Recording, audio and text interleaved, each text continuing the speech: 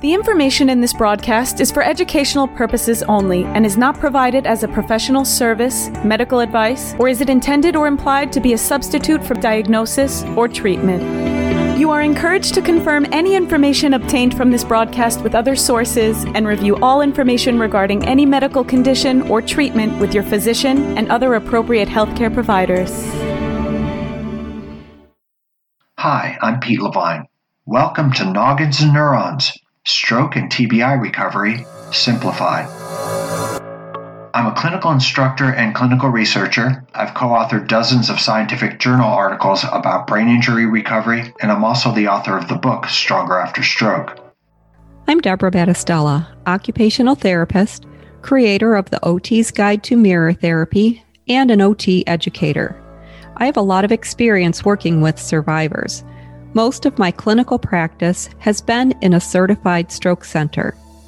Pete and I are especially interested in talking about what rehab, neuroscience, and clinical research all have to say about the brain and recovery. But don't worry, our job is to make this stuff simple. We're here to make it so that everyone, clinicians, clinical students, caregivers, and most importantly, the survivor, understands what it takes to leverage their great neuroplastic brain for recovery.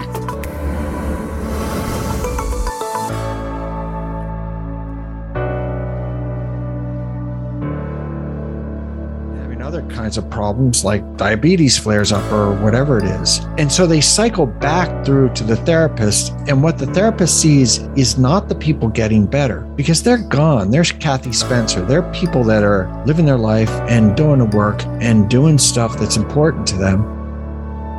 The therapists keep seeing the sick people who are often sick because they don't exercise. Mm-hmm. And the therapists don't interface with the successful survivors. And that's the other thing. Like some of the people that I've met through some of the survivor Facebook groups, they've come to my talks. And, mm-hmm. you know, I've got to meet them and they're still working and they're pressing and they're exercising. And those people, I think it would be good if you knew who those people were and that you kept in touch with them. And we trashed Facebook in the last episode, so now let's say something nice. There's some groups mm-hmm. on Facebook that you can get engaged in that are really good to help you know the full rainbow of the kinds of survivors that exist. Yeah.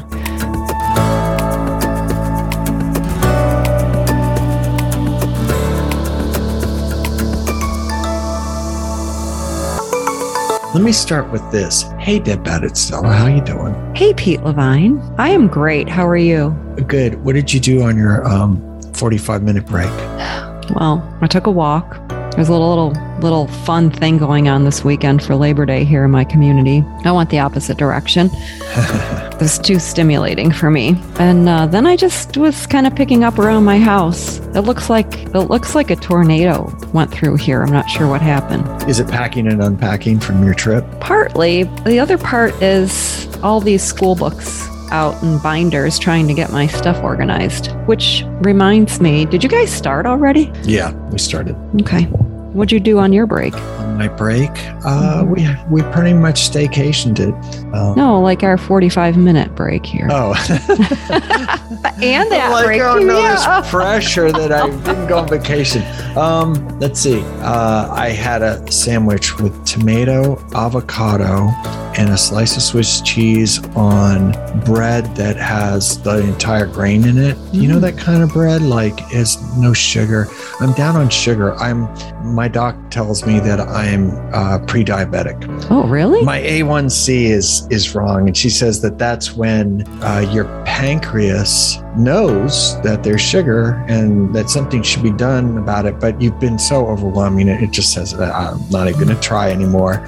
So unless you pull back on the carbs, and I love me. She said, do you like carbs? I'm like, I love carbs. Who doesn't? Yeah. Really? I mean, God. The processed carbs, though, are the ones that immediately turn to sugar. Unlike an apple has a lot of carbs, but it takes so long to digest that it doesn't overwhelm the pancreas. So I think I can turn this around without drugs. That's what I'm hoping. I'm sure you can. Yeah, I think I can do that. So we'll see how it goes. Yeah. So what do you want to talk about now? What would be good thing to go to? Are we sticking with Facebook questions? I think we should. And I really like the person who has the question about goal setting and motivation.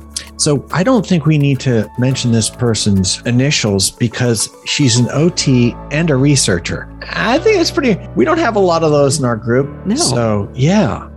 I'd like to know what sort of strategies can be effective for goal setting to motivate long-term commitment to the recovery process. Oh. Yeah. So that little flummoxed me. It did me in the beginning, but then I thought about it, and I think that this is going to be something that we've already kind of been talking about this. So I think if we tie this into habit, meaning, and home programs, it really is the heart of what therapy is. If we step out of that complete medical model where I'm in charge, you need to listen to me, and we enter more of a collaborative coaching type of relationship, that I think it's possible for people to have their own motivation. And we're going to tap into what really does drive them. What do you think? Yeah, I think so, but it's weird. I don't know if she's coming at it from a clinical standpoint or from a research standpoint, because I see this big split in the question. It's a little bipolar, this question, because I see goal setting as something that therapists do. Usually in the initial eval and subsequent evals, they set goals that you hope to attain, and you usually do in rehab. Yeah. But then they talk about motivating long-term commitment, which would be outside of the clinic, you would think. Well, so I guess it depends. It depends on the setting, but maybe if we think about this across the continuum of care, because I kind of think of people like Kathy Spencer, she has goals. That woman has goals. She knows how to make goals, and not all of us are like that. But I think that's where the professional can come into play and help somebody know how to think about that and incorporate the caregiver or anybody on a support team for a person. It could be somebody's friend. So what are your thoughts about it? Like, is this an answerable question? I have thoughts about it. I don't know if it will answer the question, but maybe if I just share my thoughts and you share your thoughts, that it will spark an answer to the question.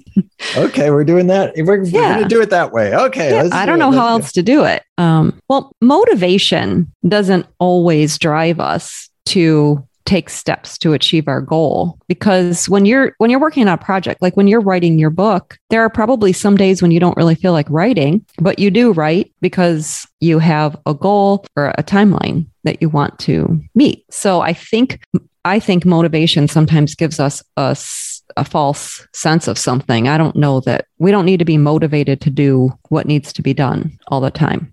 Like my messy house, I'm not super motivated to clean, but I do have a desire to have things organized. So that's what makes me take the action steps. Okay. So that's very much from the survivor's standpoint, and, corollarily the caregivers and whoever else is on the team. I think that rehab loses it in the curve. So I don't know what they call it in Australia or in England, but here we call it discharge. You're discharged from therapy. And it's very difficult for somebody to be motivated by a therapist, because therapists are great at motivating. That's kind of what they do. But what happens when you go home?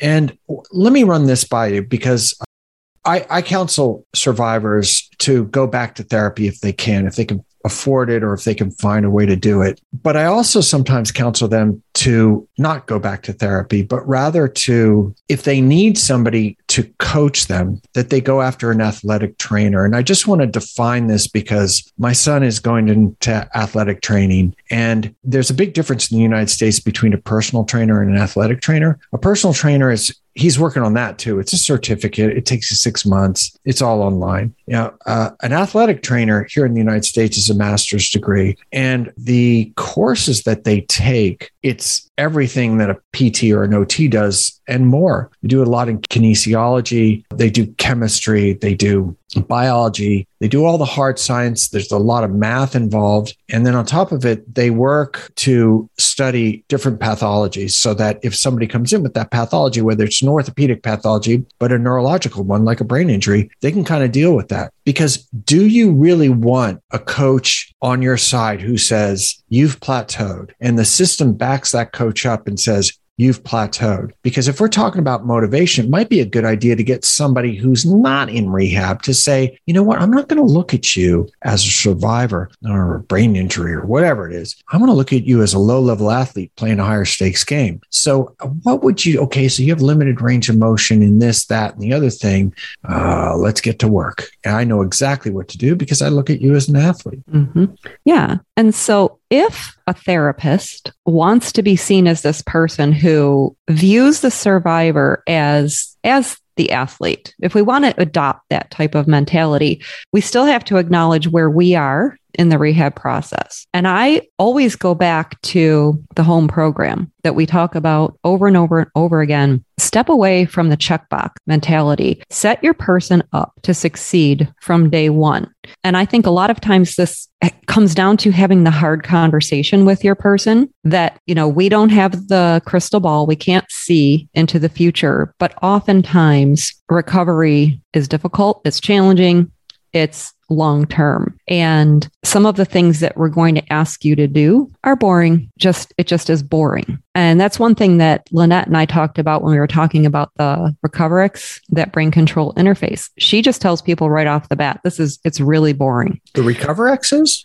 Yeah. The whole process, because it takes a lot of concentration and thinking. And those are things that we tend to interpret as being boring, but it's what helps us get our focus better, and it's what helps people move better following a stroke. So if we really understand habits and routines and the roles that people have, we should be incorporating information from the science about those topics and get people started right from the beginning in rehab, doing their home program in their room, but with your guidance and supervision and feedback that you can check on them in the clinic so that they feel confident doing that on their own. And then you're always talking about the plateau. So building into that home program, what are some suggestions they can do when they plateau, if they plateau, and helping them know how to think about it, and maybe suggesting who they go see or who they talk to after discharge. Yeah. And remember, when they're plateaued, and again, we have an international audience. This is great. So I don't know if it's the same in other countries. In fact, it wasn't the same in this country. It used to be, prior to the prospective payment system here in the United States, you could hold people a few weeks after they plateaued so that you could set them up for the rest of their life. But when they're discharged now, they're discharged with an HEP, hand them photocopies, a home exercise program. And when they get it, it's this ironic document that has them do the same exercises that created that plateau, because the therapist doesn't want to give them any new exercises because they might be liable if they go home and get hurt.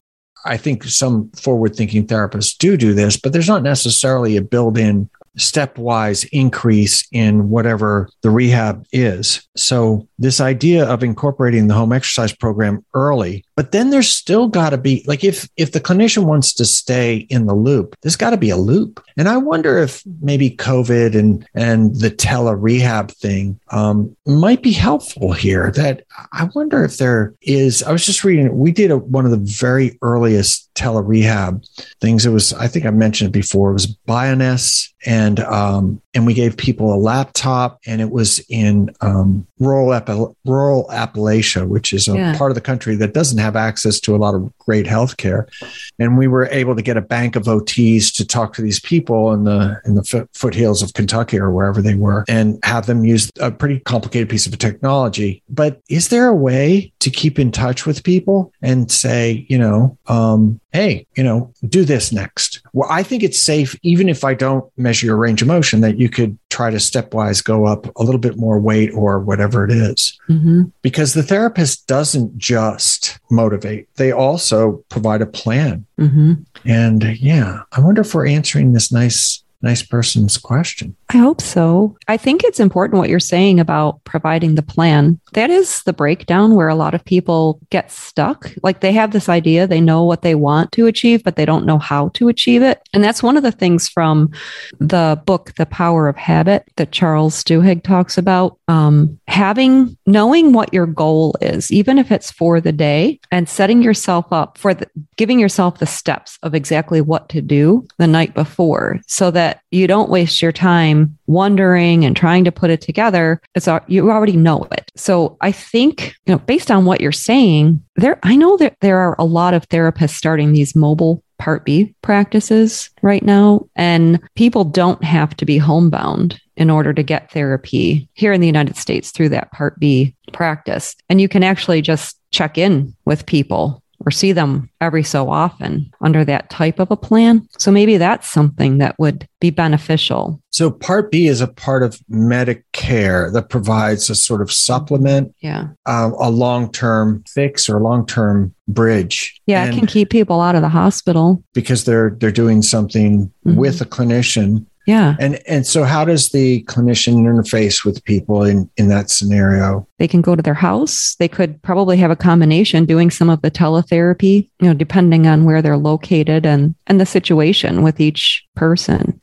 So I like what you're saying about the more of a consultative approach almost, or kind of like that in a combination of coaching. Yeah. And so then, I still think that, remember you reviewed an article on the podcast, and it was about, they interviewed both survivors and therapists, and they said, how do you feel about pushing people to their physiological limits after a brain injury once they're medically stable and everything's okay? And the survivors were like, yeah. And the clinicians were like, yeah, because they're so frail and elderly. And that's why I started my part of this with the athletic trainer, not just because my son is going to need a job, but because he's going to have taken chemistry, which he already has, and kinesiology and anatomy physiology, and they're board certified and they're licensed. They have to take algebra and trig and psychology, physiology, pharmacology, and they work under the direct supervision of a physician. Now, you tell me, if you've plateaued, who would you want in your corner coaching you? A therapist or an athletic trainer? Now, I don't think that there's a right, we had a guy in this area that we send stroke survivors that were highly motivated to. The guy was like a semi-pro hockey player here in Cincinnati, and he was Canadian, and he was just he'd work the crap out of people, because that's what good coaches do. They find the edge of your ability and then they just push you right on over. So I wonder if there's a place for telerehab and also consultations and Part B stuff, and then having therapists think about a low-level athlete rather than thinking about an old person or a person who's been diminished in some way. There's a lot. I would encourage therapists to join some of the stroke survivor and brain injury survivor Facebook groups, because there are people doing crazy stuff, survivors doing crazy stuff to push the issues.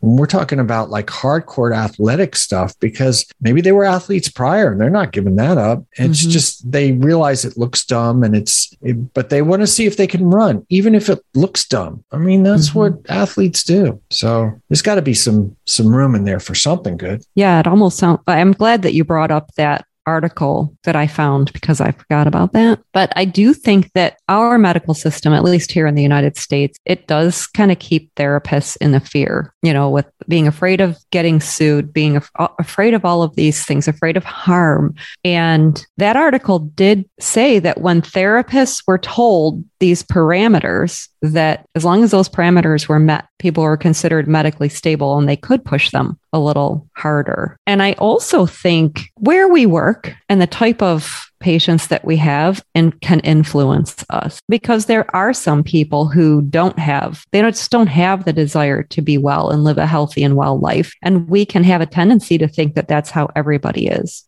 And there's also something else in our healthcare system where we don't tend to listen to the patient. You're muted. I'm muted. I'm now unmuted. So just to play off the first point that you made, where we tend to think of people as not athletes. I mean, when you're discharged from therapy, there's this fork in the road, and it's a decision that you make. Most people just relax a little bit after the rehab is done. They go home. Maybe they'll get some home therapy for a while, but they melt into the couch and they just don't do very well.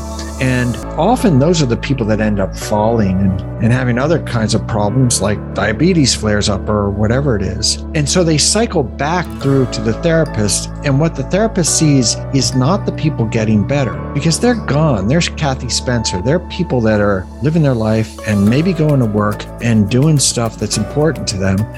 And so the therapists keep seeing the sick people who are often sick because they don't exercise. Mm-hmm. And the therapists don't interface with the successful survivors. And that's the other thing. Like some of the people that I've met through some of the survivor Facebook groups, they've come to my talks and, I've got to meet them and they're still working and they're getting ankle fusions because they're sick of the AFO and they're pressing and they're exercising. And those people, I think it would be good if you knew who those people were and that you kept in touch with them. And, we trashed Facebook in the last episode. So now let's say something nice. There's some groups on Facebook that you can get engaged in that are really good to help you know the full rainbow of the kinds of survivors that exist. Yeah.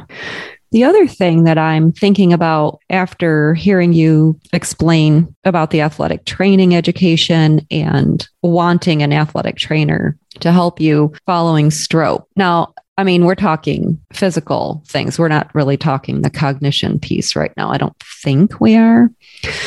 But there's that's the next question. Yeah, I know. There are some people who get very territorial about their degree, their career path. So, and they'll say things like, well, why does an athletic trainer get to do that? This is, my practice act. This is my practice area. And I wonder what would happen if we all collaborated with each other and learned what each other does and how we can learn from each other to help the person at the place where we interact with them. Because the truth is, if I'm working in acute care, then I'm probably not working in rehab or home care or many years down the road. And so I wonder if we could help people better if we did a little bit more collaborating and tried to understand a little bit better. Well, isn't that exactly what NeuroHub does? I mean, don't they have like a satellite thing, Doro and Lynette, the two OTs that are, it's cash only business and they find all kinds of ways to rehab people. But as I remember, they splintered from another entity that's down the road now. And what kind of professionals are in that part of it? Well, Pete, I'm glad you brought that up because I completely forgot to mention that I did get to go see that too when I was in Florida. It's a gym. It is such a cool gym. And they have athletic trainers. They have people who are going to school for PT. Probably, I don't know if they have any people going for OT. And I do remember them telling us that they do get a little extra training. I mean, they have the Rock Steady boxing program there. There were people doing that when I was there. They have some pretty fancy equipment. They have the overhead track system for gait training. They have the pool. And so these are people living in the community who can go and get some more help, and people who are focused on helping people who have these neurological challenges. I think that's what Doro and Lynette had talked about in terms of what attracted to them. One of them did like an affiliation there or an observation. The other one started collaborating with them, and they saw, these people being treated like low-level athletes. And it isn't just, they don't just treat, people with brain injury. It's amyotrophic lateral sclerosis and it's spinal cord injury and a whole bunch of other things. You mentioned they had students, but what were the professional designations of the people that they interfaced with there? I think they're athletic trainers. Athletic trainers. Okay. I think so, but don't quote me on that because no problem. Don't quote me on that. We could probably look it up. So Rock Steady, you mentioned Rock Steady. That's usually thought of as a way of rehabbing folks that have had Parkinson's. People with Parkinson's move very slowly and they move weakly. And if you have them do boxing, which asks for exactly the opposite, which is quick and powerfully, And big.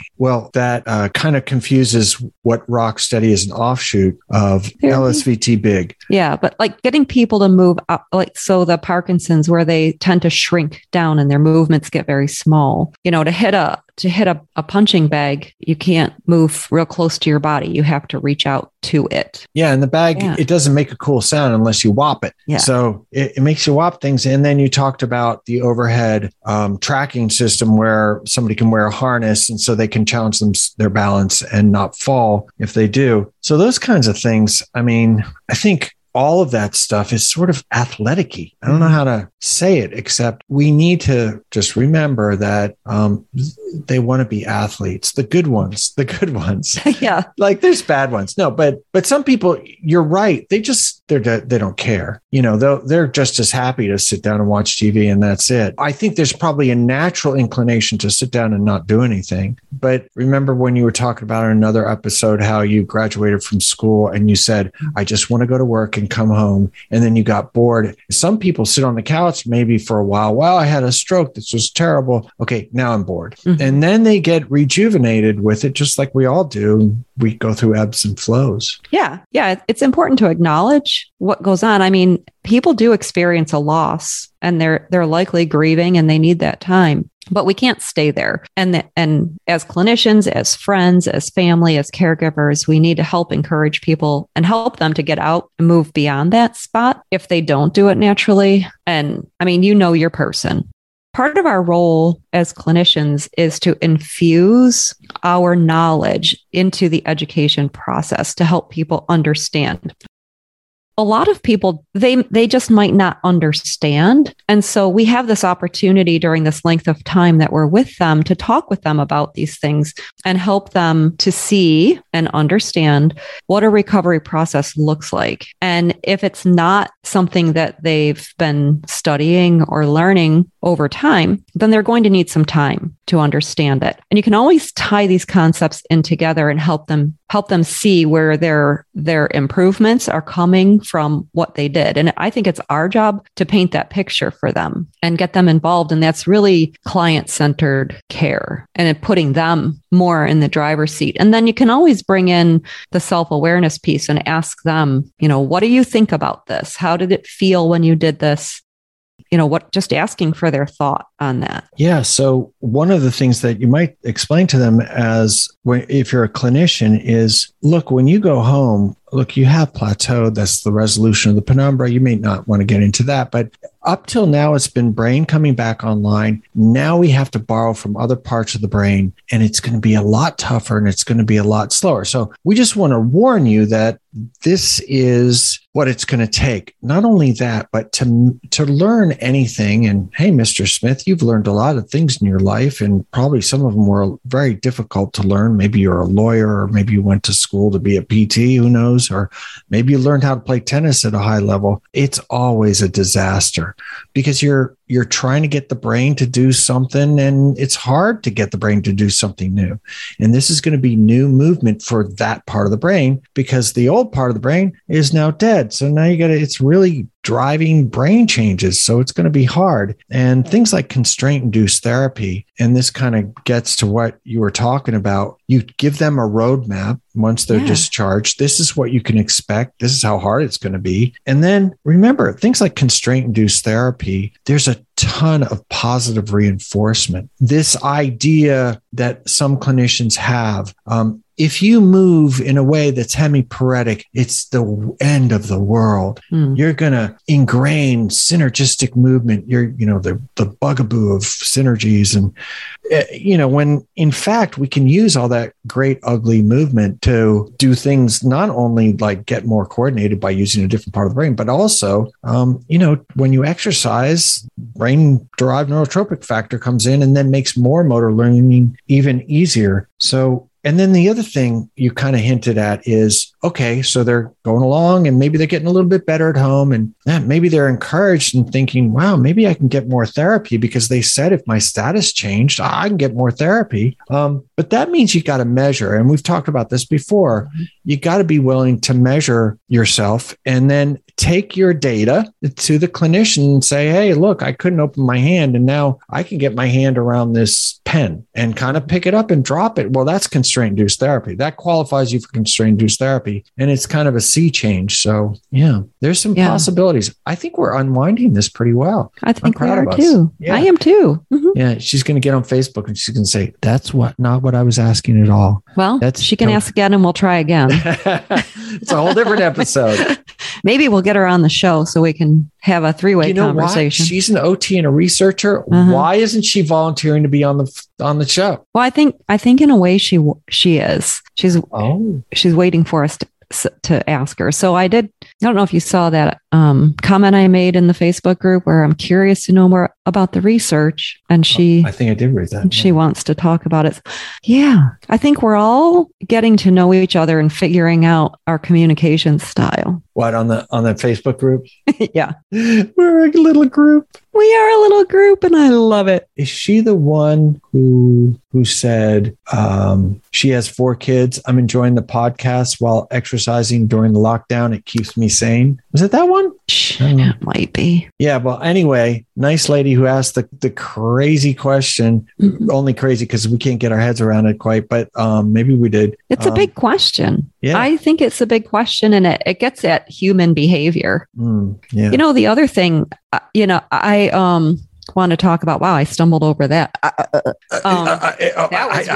was kind of hard. The other thing I was thinking about is sometimes our answers come from places not considered OT and PT research. So I have the book, The Power of Habit by Charles Duhigg and Atomic Habits by James Clear. And those are both books that have a ton of research behind them about habit building. And the cool thing about Atomic Habits is he talks about just a 1% change. We don't change behavior. We don't become something more by doing great things all day long. We do these small things. It goes back to what I was saying about your book. Maybe you only have time to write 2 paragraphs today, but those 2 paragraphs are written. Instead of putting it off for now, tomorrow you've got to write 2 pages plus 2 paragraphs. And I think that sometimes we downplay the tiny actions, but it is those tiny actions that we take that create big change. You're muted.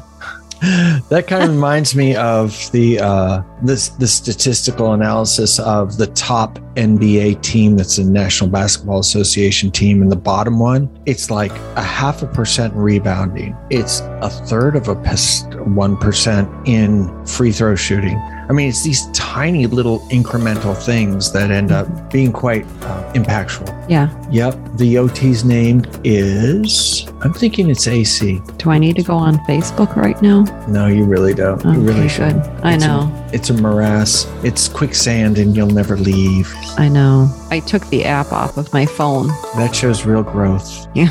It's only 1% growth, but it can make all the difference. It might be 0.5%. 0.5%.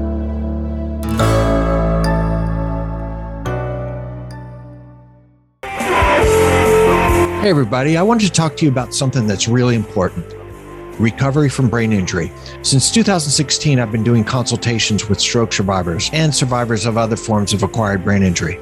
I get together with them on Zoom for about 45 minutes to an hour, and we have a good long chat about how their recovery is going, where they are in the process, what their ambitions are for their recovery, and what's holding them back. Often a caregiver is also in the meeting, and sometimes clinicians show up. Anyway, we end up talking about anything under the sun that's involved with their recovery. And then I take a few days, do the pertinent research, and email them back a sort of recovery manual dedicated to their specific recovery.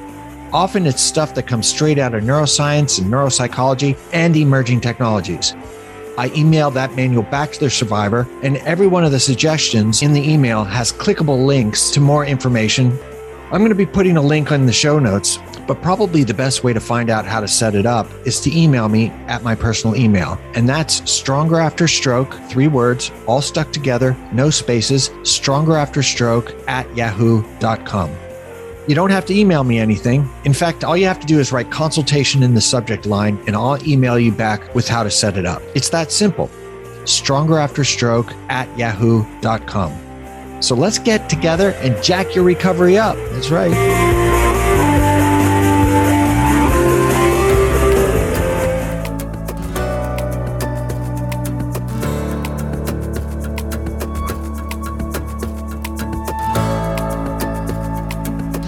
So the other question that we got was from SC, and this is an OT, and she asks about remediation of cognition. Speaking of morasses and quicksand. And I came back and I said, well, there's so many different forms of cognition. This is what she wants, cognition recovery. What can you narrow it down? Because my area of interest is motor cognition, and I'm having a hard enough time with that. Mm-hmm. All of cognition, ACRM, I noticed, I don't know if they were reading my thoughts or something, but they have a course, a 12-hour course on cognitive rehab. Ooh. Maybe I can do ACRM a favor and put a link to that. It's a big, thick book, and it's got a course that goes with it. And the course you can take whenever you want. It's online.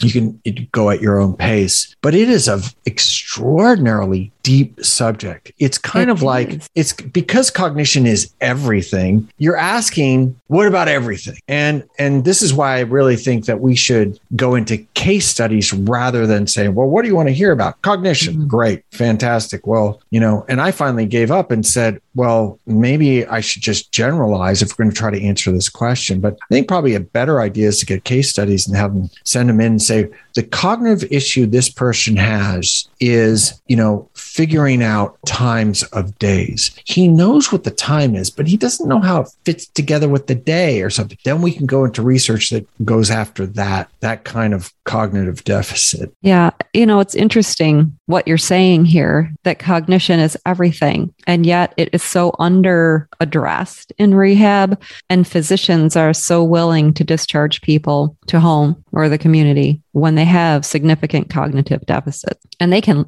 last for a long time and severely negatively impact life. I looked around on the web for somebody that I thought was qualified to talk about, what are we calling this? Cognitive remediation or cognitive rehab? Mm-hmm. Because it's not the realm of OT, although it's more the realm of OT than PT. And it's not the realm of speech therapy, even though it's more the realm of speech therapy than OT and PT, I think. Well, I think it depends. So this is a discussion that I've heard multiple times. And the way that it seems to be divided, at least with the conversations that I've heard, is that speech does a lot of the reading comprehension and that end of cognition, where OT has to apply it. So however it's going to impact life. And I do think that people would fare better and we would have better interventions if we would work together on this rather than trying to claim our own territory. This keeps coming up for me, and it came up for me in the research as well, which I'll maybe add later. But what do you think about neuropsycho? How do we say this? What is it? So this was the person that I did contact, and I sent you an email about her. She's a neuropsychologist. Yeah. And so that's like, if you want to ask that question, I wonder if a neuropsychologist would be the best. Now, I found one person that seems eminently qualified for this, and she's been at it for a very long time. I've seen her do talks online, and she is very articulate. And I think that that's where we're going to need to go if we want to do that. And maybe I need to take this 12-hour CEU course to figure out. Maybe we all need to take that 12-hour CEU course. Well, what I do is I'll take that 12-hour CEU course, read a lot of the neuroscience, like what are neuroscientists saying about this, and neuropsychologists, and then I'll make my own course and start it. There you go. Yeah. That's the way it works. That's the way it works. Yeah. I attended an AOTA conference in which an OT, a speech therapist, and I want to say probably a neuropsychologist all presented on cognition. And it was one of the best courses I've attended. And the interesting thing to me is the questions from the audience is it always comes back to documentation and billing. And that's okay, because that's where people get hung up. That's where they're getting stuck. But if we could help them understand that, then maybe they can stop focusing so much on that billing piece and really get into some good interventions. May I ask, because I don't know the answer to this, and I'm not super sure you do, but I don't need to know codes for the work I do. Do you happen to know any CPT codes? So CPT codes are these codes that we use in the United States that tell broadly payers, which are insurance companies, unfortunately here, what we are billing under. Can we bring cognition discussion to a... Yeah. I don't know if did we even provide meaningful information? No, we really didn't. What we're trying to do is figure out how to figure out cognition. Well, I did find some good information on the StrokEngine website. The thing that I learned on cognition is that people have to engage in the task, whatever that may be. They really need to move beyond pencil and paper. Unless they do their checkbook that way, they need to move beyond that and engage in the actual task to do that, to relearn. So if they are having a problem with money, they need to use money. They need to go buy stuff. They need to figure all of that out. The other thing that I've learned is if somebody was not managing their checkbook prior to injury, it shouldn't be worked on. You're just frustrating yourself and them. Computer games are really good for helping improve executive function skills. And the StrokEngine website has some good information on it for both clinicians and survivors that will help guide them. Is that enough? Hey, that's better than I did. Yeah, that was pretty interesting. So is there a particular chapter in the StrokEngine? Yeah. So can we link just to that? It's a PDF? There is a PDF for patient and family information, but that web page has a ton of information. So I'll put the link for this executive function page that I'm on. Yeah, please do. In here. I think that may help folks. I think it will too. The last thing I want to say is it has to be meaningful for the person. So bringing some joy, fun, and meaning into it can help. I'm sorry. I have another thing. Sorry, Pete. It just all keeps coming to me. Keep going. Fatigue is a real factor. And when people are working on cognitively demanding tasks, it can cause fatigue to hit more often. So people need to rest. You need to make sure that you're starting at that just right challenge. So don't start at a level that's too high for the person, because then they're going to get frustrated and they won't want to even try. So it's a constant dance of figuring out where they're at, what they can handle, watching for signs of fatigue, encouraging them to rest. And again, it's another opportunity for education, because sometimes people want to push through. And I think in our world today, people value pushing through, and that's not going to help cognitive recovery. Okay, that's it. That's good. For real this time. I was just thinking about this thing I saw on chess, the game chess, the other day, and how they burn a ton of calories playing chess because the brain just sops up blood, burns through glucose, burns through oxygen, produces a ton of waste. So yeah, it makes sense that you're going to get extraordinarily tired when you do this stuff. And also you said something else that was kind of interesting that ties into this. Oh, the thing that you were talking about was if you didn't balance your checkbook before, don't start working on it now. Yeah. Like I have always been terrible at dates. Like my wife just makes fun of me. She doesn't make fun of me. She's just like disgusted at this point. Like, wait, you're terrible at what? Dates. Oh, like the day of the week. And like, you know how in the mini mental, the first thing it asks you is like the month and the date. Honestly, it's my answer is who cares? Thank you. It's 2021 and it's September, I think, because school started, and then it kind of gets blurry in there. Oh, it's Friday. I just looking at the computer. Like I just don't do it. I just don't do it. And so don't start working on that, because you're just going to hurt the person, and it should be a just right challenge. Medication management is a big deal. That is one of the biggest things that I think can keep somebody from going home. And sometimes people are resistant to doing medication management a different way. I know we always had this fake setup, but I really struggled as a clinician with this pretend stuff that we ask people to do.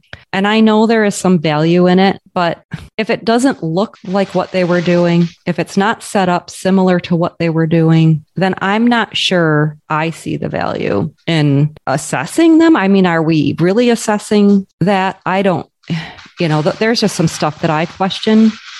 The other thing is, if people are resistant to having medications managed a different way, there are these blister pack systems that you can get the pharmacy to give you. Finding out what is the resistance, and it takes a little digging in to that kind of stuff. And I think that's where you need to have your good relationship with them and listen and pay attention, because sometimes the answer comes not in that conversation. It'll come, you'll get a clue through other interactions that you have with a person. I do have to ask you, what's that noise in the background? Oh my God. I don't even know what to do. This is part of that party. We're having a whole bunch of fireworks. Oh, is that what it's like multiple? It's not a machine gun. Then there was sirens going on, and it's like, there's a party going on. Okay. I live by a fire department. Oh, are they setting up fireworks? I think there really was an emergency. Oh my gosh. Yeah. Okay. So, cognition. Should I turn off my microphone? You hear that? You hear that? I heard that, yeah. All right. I think we need to let you go now, so you can go drink a beer with the folks. Do something. Yeah. You gotta do something. Hey guys, I'm going to butt in here to kind of explain the way this episode is going to go. What you just heard was the tail end of an earlier episode called Deb's Trip and Listener Questions. So maybe we'll call this one Deb's Trip and Listener Questions Part 2. But here's the problem. This is all we had recorded, but it's only 40 minutes long, and my OCD wasn't having it. So I thought I would add a section, something we had recorded a couple weeks ago. It was the tail end of the StrokEngine A to Z treatment options. You probably remember, if you listen to the show at all, you know about the evidence-based review of stroke rehabilitation. And StrokEngine is part of the umbrella suite of stroke recovery and brain injury resources that the great Robert Teasel, the physiatrist that runs the whole thing, developed. And yes, his name is Teasel. I found that out today. And in a way, it's a pretty good precursor to the episode that we're recording tomorrow, which is with Bob Teasel, as well as his protege, Marcus Sagley. I don't know if I told this joke before. I don't know. It was either last episode or the episode before that. And the joke was sort of like, if we ever change the name of our podcast from Noggins and Neurons to something else, we would probably call it the Evidence-Based Review of Stroke Rehabilitation Podcast. And I'm thinking about telling that joke to the good doctor tomorrow. See if I can get on his good side. Do you think that would be a good idea? And we'll soon find out. Anyway, enjoy StrokEngine A to Z Part 2. Studies found that aerobic exercise was more helpful than other treatments for improving balance, cardiovascular fitness, like your blood pressure, functional independence, your ability to perform tasks of everyday life, quality of life went up, function of your legs, overall function of your body, spasticity. I guess it's saying spasticity went down, I hope. Walking endurance and walking speed, and we know how good that is. And it was as helpful as other treatments for improving cognitive abilities. We know why that is. And the brain loves blood, and it gets the blood flowing through there, but it also produces BDNF. Brain-derived neurotropic factor. So that's good. It increases dexterity. What? I know. Isn't that? I know. Oh, here's another good thing it does. It increases your capacity to exercise. So now you can never get off the treadmill. Excellent. Executive function. Oh, we know what that is. That's higher level stuff. Like depression, it decreases. Hopefully it decreases depression. It decreases fatigue. This is the thing about exercise people don't understand. They think, I'm going to get tired if I do it. No, actually, if you do it, you stick with it for a little while, you'll have more energy and mobility, the ability to move around, muscle strength, and quality of sleep. So I think that's a really cool document to hand to somebody who's had a stroke or a caregiver. So they it only takes like a little thing to push you over the edge and become one of us exercising fiends. Yeah, maybe one day I'll get there. I don't know. You know what Emma Levine says? She says a day without exercise is like it not even worth living that day. May as well just stay in bed. I've seen her do that too, though. So it also sort of depends. Hey, man, she's a student. She gets racked out. Anyway, so one of the things it has, they have a sample aerobic program. I might have to steal this. So initial and then later. So you start with 5 to 10 minutes warm-ups. Now check this out. This may even be in the form of bed exercises. So bed they exercises. Talk about it while you're still in the hospital. Where do you do this bed exercise? In bed. In bed. So what? In the hospital? You could start in the hospital? What? and then when you're back at home. Crazy sauce. Mm-hmm. All right. So our point here, I think, is you can get lost in this mug and never get out. You can take quizzes and you can have things you can print off, but mostly it just makes it simple. It does make it simple. It's a little hard to navigate, but that's because it's so rich in content. Mm-hmm. So there is a nice clinician's guide as well for these aerobic guidelines. Just saying. It even has outcome measures in here. I have to look at this. Yeah, it kind of goes on and on. It does. So the point is StrokEngine.ca. Get on, and I bet you're going to find something for you and your stroke survivor friends and your people with brain injury friends, and probably learn something, a thing or two for yourself. All right. So it's probably pretty boring for these guys because they can't see. They're not excited because they're like, what the heck? And then I click on what? And yeah. Well, I hope they click on StrokEngine.ca and the A to V interventions. There you go. I would click on A to Z because that's what it says on the page. But this is pretty cool. And if any of our listeners are instructors, these are nice documents to give to students. Just saying, I might have used some of their information many times in my lectures. By the way, the interventions are broken down A to Z, but also by topic, if you want to choose that. So you have things like activities of daily living, cognition, and under cognition is cognitive rehab, something everybody kind of wants to know about. So that's cool.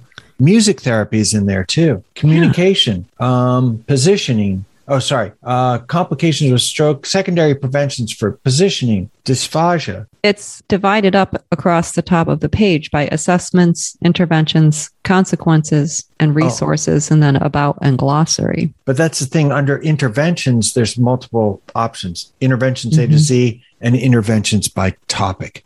Well, I was going to talk about the next one, A to Z. It's task-oriented practice. Yep, that's what they call it. I prefer task specificity or task specific training. And they're buzzwords, huge buzzwords in stroke specific neuro rehab research. So typically recovery from stroke during the chronic phase is rewiring around the area of infarct. I mean, during the in the penumbra? Well, that's the subacute phase. The penumbra's coming back. So the penumbra goes does that just disappear? Do we not refer to it as penumbra after we go beyond that subacute phase? It does go away. The thing that defines it is the fact that there's a lot of metabolic soup built up in there. Okay. And once that all resolves, and that's usually around the third month, but as those neurons come back, of course, you want them to go back to what they had been doing. And task specificity is a way of getting at that. Now, you're riding that wave of natural recovery during the penumbra coming back online, which is a subacute phase. But during the chronic phase, it seems to me that's where task specificity can really help out.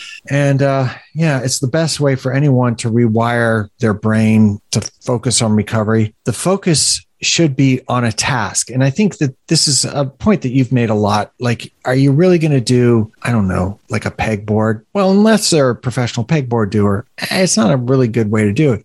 Are there any professional pegboard doers? There's a couple. There's a couple. They're not very employable, but they're out there. Okay. You know, sometimes pegboards are fine because they get into dexterity. And if you need to pick up a pen quickly, pegboard's probably not a bad way to repetitively practice it. But you should always focus on the task. So make sure that they know that that pegboard relates to the thing they really want to do, which is writing, let's say, or painting, or whatever it is that a pegboard would relate to. So the idea behind focusing on a specific task or task specificity or task orientation is finding something that they're really interested in doing, because, you know, meaningful matters, salience matters. So focus on something that they really want to do. So you said another word when you were talking about that. You used the word repetition. So they're going to have to do it a lot, which means it might get boring, correct? Well, it depends if it's something they really like doing, but it is a problem. So I mentioned to you that this woman I talked to last night, that's a stroke survivor, she found two things really boring. Mirror therapy, and I mentioned that, but the other one was imagery. So these are two things that the great Robert T. Sell calls brain primers. Mm-hmm. So they may not do something in and of themselves, but they prime the brain for neuroplastic change going forward. So can you find a task, right? So this is now we're out of the brain primers, and now we're focused on task-oriented practice or task-specific training or task-specific practice. And the question is, can you make it not boring? And it seems to me that you can, but that's a challenge as a clinician and as a survivor.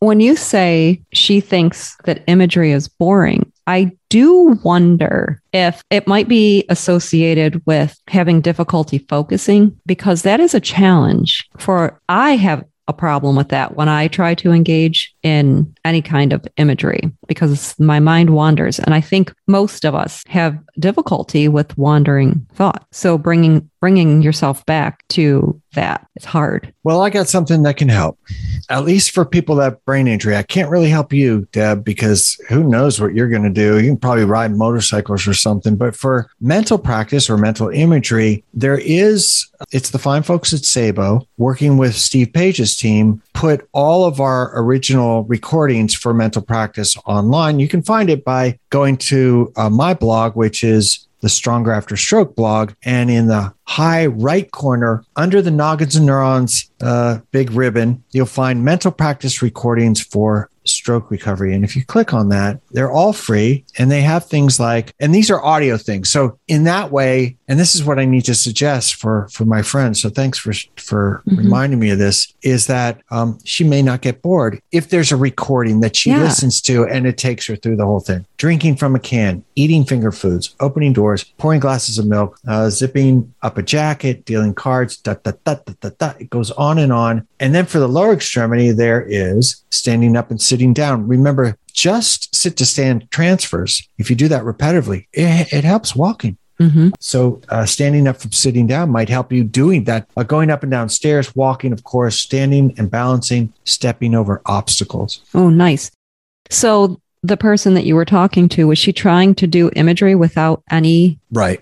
Oh, that is hard. That's hard. I mean, as a musician and a nominal athlete, if I start to think about playing drums, I can feel it almost immediately. And of course, you can listen to the music and imagine you're playing the drums and not move a muscle, but your muscles are firing just a tiny bit. Mm-hmm. So anyway, So imagery and mirror therapy are these priming things. And then you get into task-specific training. And it is interesting in the research, it looks like higher and lower intensity task-specific training may have the similar effects on upper limb function. So that's in the lower extremity. That contrasts with the lower extremity. So in the lower extremity, higher intensity of task-specific training, which you got to think of walking first, but it could be doing the lower extremity new step or bike or stationary bike, as you suggested. And task-specific training may produce greater improvements if they're higher intensity, unlike the upper extremity, where it doesn't matter if it's higher or lower intensity. And those improvements will show up in ambulation. So that's kind of good news. What would be the difference between higher and lower intensity in the upper extremity? Like the number of repetitions, okay, the speed of the activity, all the things that you would normally think of when you think of athletic training kinds of things. I suppose you could add weights, but that's probably not going to happen. So speed, the number of repetitions, and then the duration that you do it. Are you going to do it for 2 minutes or are you going to do it for 10 minutes? So if it doesn't make a difference if you do it for 2 minutes or 10 minutes. Yeah. I would have to look in the research and see, because there may be like a cliff where if you do it for 30 seconds, it doesn't work. But if you do it for 2 minutes versus 5 minutes, it's about similar. But I'm not even sure if that's what they're talking about. So keep that in mind. But it makes sense to me that with the lower extremity, it does help because you're developing cardiovascular strength. And that's so important when you're walking. Yeah. Task-specific training may produce greater improvements in functional ambulation or walking when compared to conventional therapy. So task-specific training for ambulation is walking, kids. Couldn't be simpler. Yeah. Why do I get the feeling for the EBR-SR and the StrokEngine and the Canadian craziness? We could be here for like 5 days and never get out of it. That's good stuff. That's just good. Layer upon layer of stuff. Because all of this is layer upon layer. Are you going to give me like the metaphor of the onion? It's all layers, Jerry. Oh, wait, was it Jerry? I forget. I don't know. Not layers. Maybe people are. Oh, it's Oh wait, God, it's Shrek. Yes, it's Shrek. People are like onions. Okay, I think that's donkey. Donkey, that's right, donkey. Yeah, we've got layers, Shrek. Listen, I think we've jumped the shark at this point, and we've gotten silly. And usually, when we get silly, it's probably time to hang it up. You have anything else you want to say goodnight to the folks? Good night, folks. Good night, folks. Good night, Moon. Good night, Shrek. Good night, Donkey. We'll talk to you soon.